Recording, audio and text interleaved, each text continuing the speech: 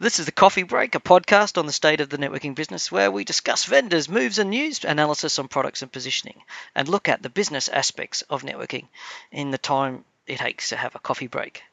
We think. I'm Greg Farrow, and with me today is Andrew Connery Murray. How are you today, Andrew? I'm good, Greg. How are you? I'm awake, I'm functional, I'm recovering from being in San Francisco. We didn't record a show last week because I was away. Yeah, we were both at the Open Networking Summit, and you also had some business up north. Yes, I was hanging around at an investors conference doing something new and interesting, talking to fund managers and things. That's quite entertaining. Talking to the money guys. Yeah, like real money guys, not the venture capitalists, who sort of have a big petty cash tin, the people with real money. Did you learn anything interesting from the big money holders? The more money you have, the more serious it gets. If that makes sense. It makes very good sense. It's very interesting seeing. So, I'm mostly a customer. I've never worked for a vendor. I've never worked for an analyst firm. I've never worked for a wholesaler. I've never worked in what I call the sell side of the business, which is the people who make stuff and sell it for a living. I've been a reseller, but that was, the last time I worked for a reseller was over a decade ago.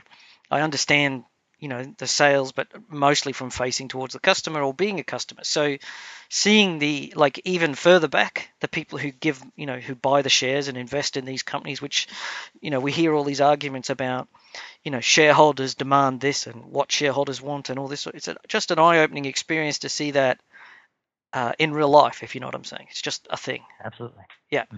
Mm-hmm. So, you meet those people and they ask you questions and you go, why would you ask that question? That seems very odd. And then, you talk about it, what your opinions are, and off they go. You don't get it's not a two-way conversation either. It's a one-way conversation.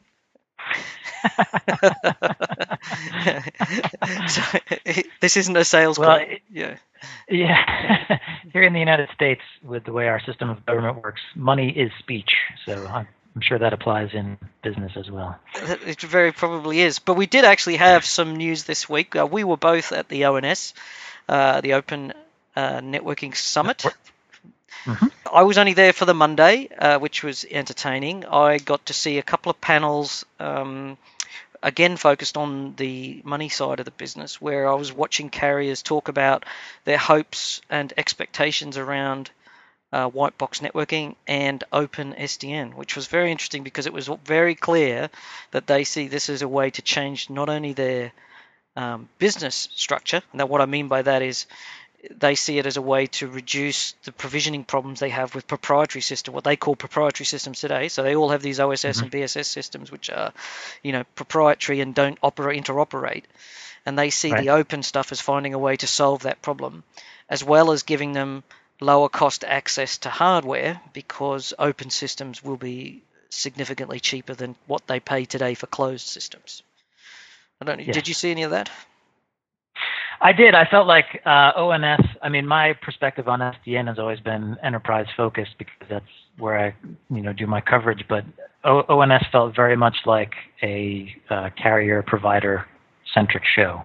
That seems like that's where all the action is happening with software-defined networking. Where the rubber meets the road with people actually doing stuff, trying to make it work. So that was eye-opening for me.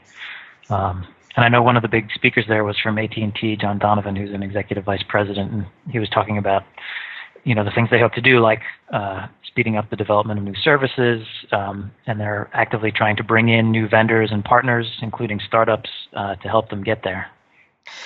Yeah, I got a sense that it wasn't just about saving money. It was about making money go further. So it's not about being cheap. It was about finding new ways to do business faster and better. Absolutely. Yeah.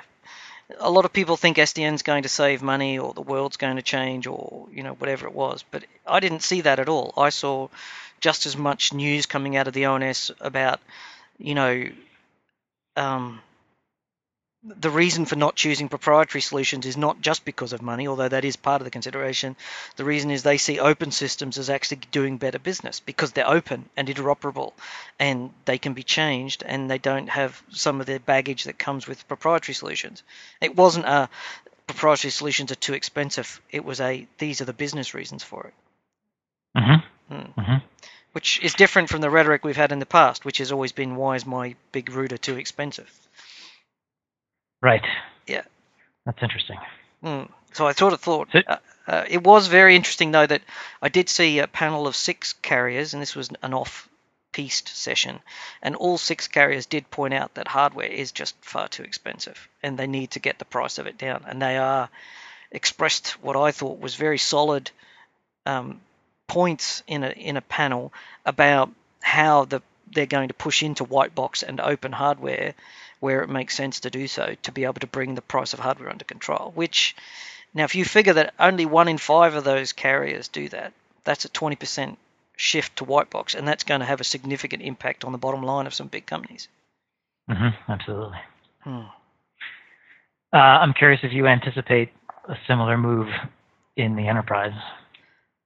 I do. This white box adoption. I do. I know some people believe that white box isn't going to be only for Facebook and Google, but I think the pressures on the enterprise to people to reduce costs is actually far greater than Facebook or Google, and it will happen very quietly, and it will happen in just little bits here and there.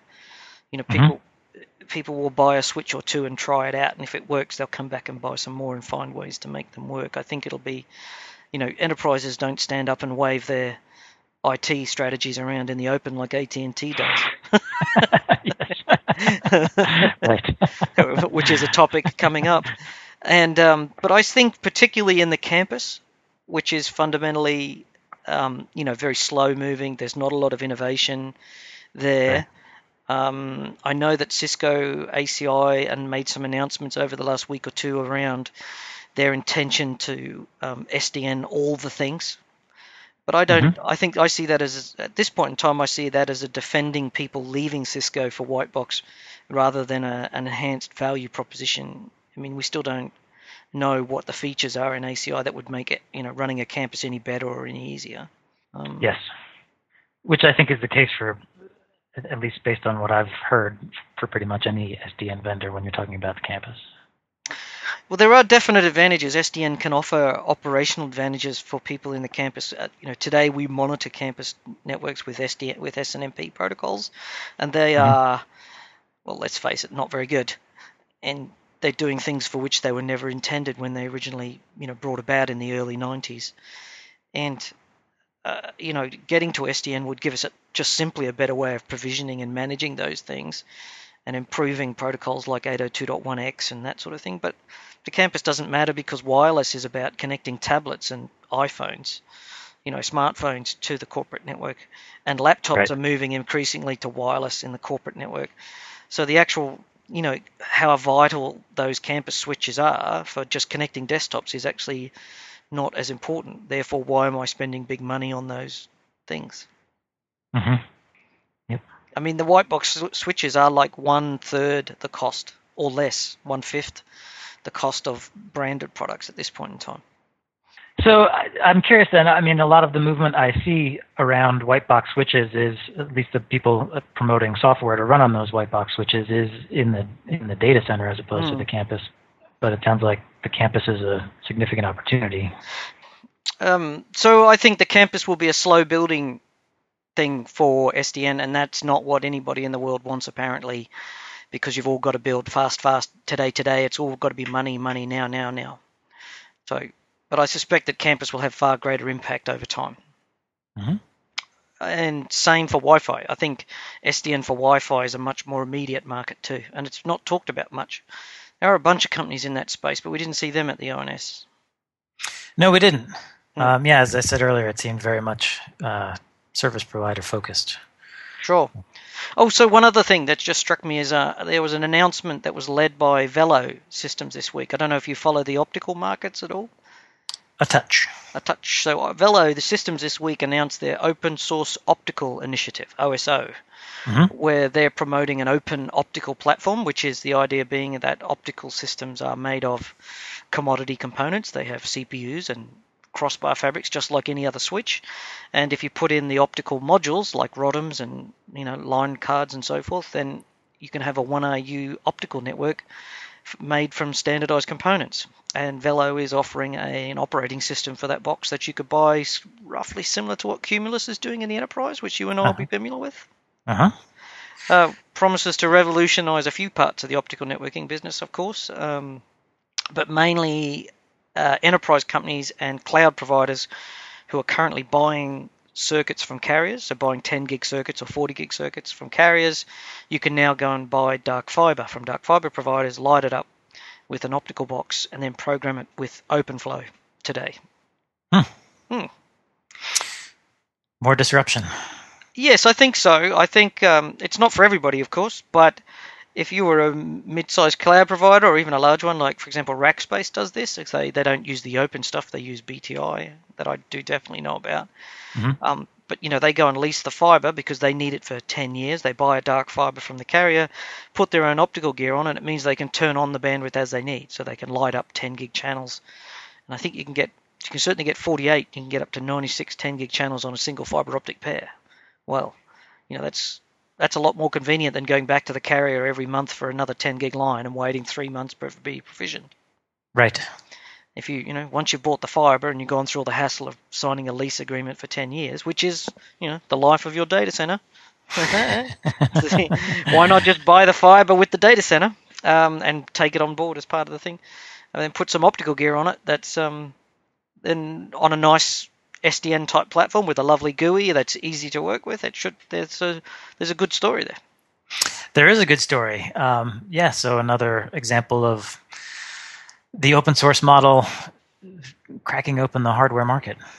Yeah, I think not for everybody. Again, you need to be, but if you're somebody who's got more than a couple of data centers, it doesn't look too hard either. I had a quick look at the software, and it looked like the hardest part about optical networking is understanding loss. You have to put a signal into a fiber, and the more signal you can get in, and the less loss there is. How does the cable propagate, and how much signal? There's some stuff in there that you have to master, but once you've mastered that, there's no reason why you shouldn't be able to run your own optical, really. Pretty straightforward. Yeah. I thought, once I'd done some research on it and stuff like that.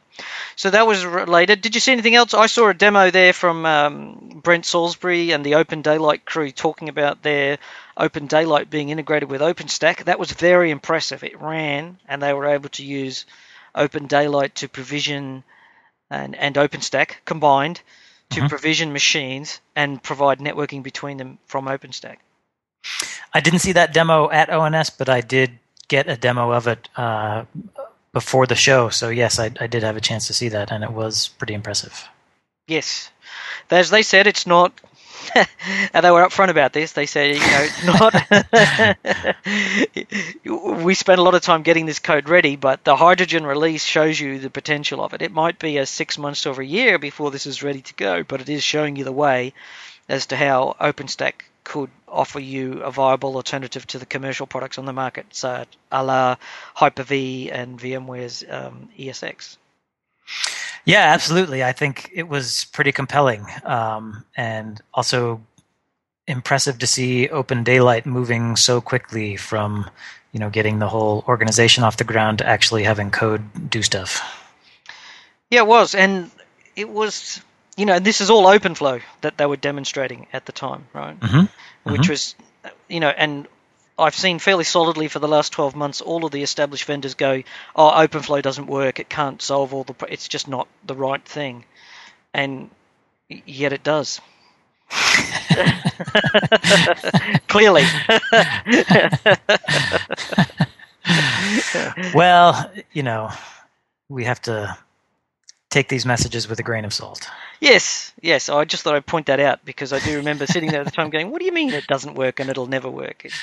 It can work equally as well as any other strategy, I thought. And, I thought that it was somewhat, those messages coming out from the vendors sort of fly in the face of the fact that everybody's actually doing it. The people who are saying OpenFlow can't work or OpenFlow doesn't scale or OpenFlow is not the answer.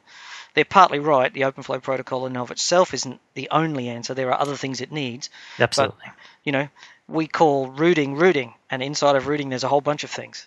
So OpenFlow is actually a name for a whole bunch of technologies. So as well as routing, like routing refers to routing and OSPF and BGP. OpenFlow refers to a whole bunch of things, including OpenFlow and OVSDB and Open Daylight and a bunch of other stuff. On the same theme, anything else from the show that you wanted to bring up? I had checked out a panel from some venture capitalists, since we were talking about money guys earlier, just giving their general take on where SDN is going from their view. And that spurred a blog that I wrote about SDN acquisitions and thinking about how much VMware paid for Nicira. Based on what the VC guys were saying, it doesn't seem like we're going to see any more really big billion-dollar payouts for SDN startups going forward. That would make sense. In the market we see today, there's Cisco's announced their intentions to release ACI sometime later this year. Yes. VMware is shipping NSX, which is its controller platform. Mm-hmm. And then we have Open Daylight. So that means 3 platforms, all incompatible with each other. Which is just the way we like it. Just the way we like it, yes. And, so if I'm one of the other vendors, you remember we were talking last week about, all the vendors partnering with each other, or was that the week before? It was the week before, but yes. Yes. So, if I'm F5 or Riverbed or, a security tooling vendor, I now have to write my application to run for, I have to choose or write for any and all of those 3 platforms if I want to deliver value to my customers. Absolutely. And that's not a good look. And so, the flip side of it is that Embrain, I'm harking back to where Embrain was about 3 years ago. Do you remember? And they wanted to be this platform. They wanted to be a platform that everybody would bring their virtual machines onto, and they'd do the plumbing and all the things for them. And what we know is that vendors don't like using somebody else's platform. Exactly. So it'll be interesting to see whether vendors do actually jump on board and decide to go with this. Yeah, I'm very curious because there are a lot of startups out there, working at different bits of the SDN problem. So, which is not to say that there's not value happening in the market, but I don't think we're going to see any big splashes like we saw with Nicira. No, and the great part about Nicira, of course, is that it gave EMC/VMware, turned them into a networking company overnight. Absolutely. Which is, cheap money. That's right. When you're cracking open a whole new market like that, yes, then $1 billion makes sense. Yeah. So, and I don't think there's too many other gaps because they're platforms on which everybody else is going to have to operate. So, all the other data center management tools are going to have to talk to ACI and NSX and Open Daylight, and that's the way it's going to be. I suspect over time Open Daylight will win. If I have to pick a horse in this horse race, it'll be Open Daylight, I think. Mm-hmm. I'm going to be more wishy-washy and say that I'm going to pick Open Daylight plus, a competitor to be named later. Okay. It can only be a couple. It can't be 3, I don't think. I think for a while it will be 3, and then we'll basically be living with 2. But I'm not ready to commit on the second yet. Okay. I prefer to make my predictions after things have happened so that I can sound smart. Well, I said if it's a horse race. I didn't say how. Which one. It only has to be a nose to get up. That's true. There's my prevarication for you. That's fine. So speaking about, which I think you're right. I agree with you, your principle that'll be the last major acquisition in the SDN space. Everything now is apps, and the apps will have less inherent value. Less cash value, right? Because they don't stranglehold the market like controllers do, right? And so, I think the reason I like Open Daylight is because everybody who's not VMware and Cisco will converge towards Open Daylight to be able to compete. Mm-hmm. And I think once that builds enough momentum, then that will effectively extinguish the other 2. Okay. There you have it, folks. It's called the horse race. Well, that's how I see it racing up on the first bend. How's that? Very good. So AT&T, in an article over at Network World written by Stephen Lawson, AT&T laid out its radical network changes with SDN. This was quite amusing, I thought. I thought this was a lovely piece of politics. What about you? I thought it was very interesting to hear a big company like AT&T stand up and say, this is where we're going. We want to bring in fresh ideas, new vendors, and we need to run our business faster. And this is how we're going to do it. Yeah, and do you think there's much politicking going on here? Oh, I'm sure there's always some politicking. It's an opportunity for them to stick it to their legacy providers, to say, let's get more discounts in here. So I'm sure that kind of stuff is happening. Hmm. And also, it's ONS. It's a conference where they're wanting to appear visionary. So it's easy to say this is what we're going to do, and harder to do it. Mm-hmm. So yeah, definitely, again, grain of salt here. But to have a organization of that size and market position speak like this, I think it represents a significant turning point. Yeah, I would agree. I think they're really laying out a strong case for saying we need a new way of doing this. Yes. What we're doing today isn't working as we think there's a better way. That's not that Yes. it's not that today's not working. Right. We think that there must be a better way, and this is how we're going to go after that. Yep. And notably, it didn't include in its announcement. It's chosen 4 vendors. They are. It's called the Domain 2.0 initiative. Yep. Mm-hmm.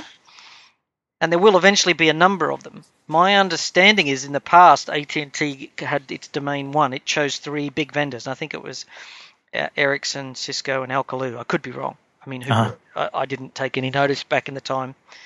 And my understanding is that in each area of the network, this vendor is bids for and then owns that piece of the network. Mm-hmm. And that's how they get integration, because the integration points between the vendors is limited, and within a given technology domain, the company, the winning company sort of takes all, and it creates a sort of a Highlander-style battle for the,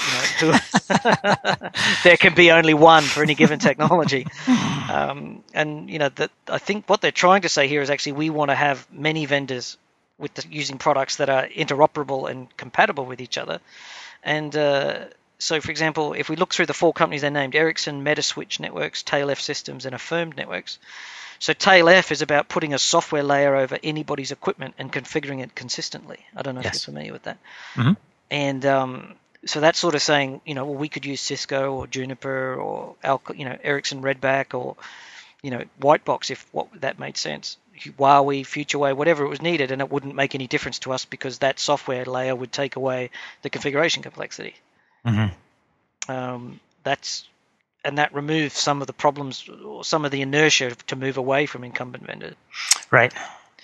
And the Affirmed Networks is a company who've been making virtual machines to do 4G connectivity.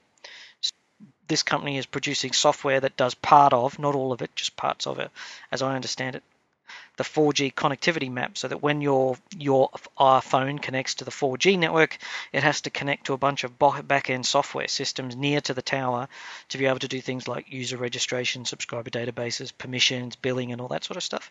Yes. And these are VMs that do those functions that would run in some sort of NFV-like platform. So that's really an out there thing.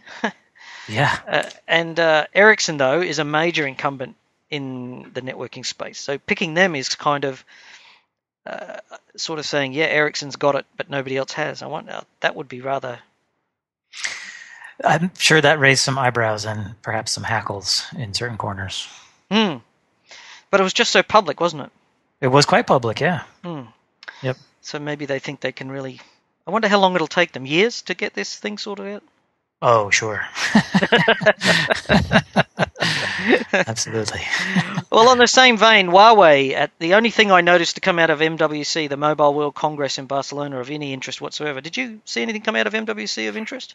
I was not paying too much attention to MWC. Yeah, it's a good thing you didn't, because it was boring. Huawei released a new router, which is literally the size of an SFP module. It is an SFP module. And so it makes it about the size of your finger. And it's a full MPLS edge network. It's an IP router with full-on OAM for the carrier with real-time measurement of per user and per service performance. And the router can be easily deployed on any network node without the need for network reconstruction. So basically, it's an SFP module that you put inside of a switch or a cheap router. Mm-hmm. And then you plug that into the fiber optic line coming from the carrier, and then you have the router powered by the customer's edge device. Nice. No power. All the software's inside the SFP. Mm-hmm. So all it needs is some sort of, low cost, no name brand 4-port gigabit Ethernet switch or something. You slot this in, and then you've got yourself a router running Huawei software. So who do you think is going to find this appealing? Well, today, when you're building an MPLS edge network, you run a fiber down to the corporate premises, and then you have to something with DMPLSs, right? Acts as the translation from the MPLS network to the customer's network. And quite often today, you're deploying, some sort of router, mid-range router from a known vendor, whether it's a Juniper or a Cisco or a Brocade or, whoever. And they're expensive, a significant part. And the carriers in most countries, not in the US, but in most countries, provide those boxes as part of the service, providing a managed service. So if you could reduce this to a, couple of $100 instead of several $100, and not have to worry about the power or the power bricks or the parts or the maintenance or the service, all that sort of stuff, you really reduce the cost of provisioning on-site services at the edge of the network. So I think it's quite, if it takes off, and that's an if, right? Yep, I'm not making any predictions here, but if you can squeeze an MPLS PE router into an SFP, that really changes the cost dynamics of a carrier network. Well, Huawei certainly had a lot of success in Asia, of course, and Europe. The U.S. market's been a bit tougher, but maybe this is a little toehold that's going to sneak them in a few places. Yeah, I think just the fact that it's it's an SFP module, so you just plug it in, and there's a router right in the SFP module of the device. It sort of tells you how far routing has come. You no longer need this. A gigabit router just does. I can remember a gigabit router used to cost 10 years' wages for me.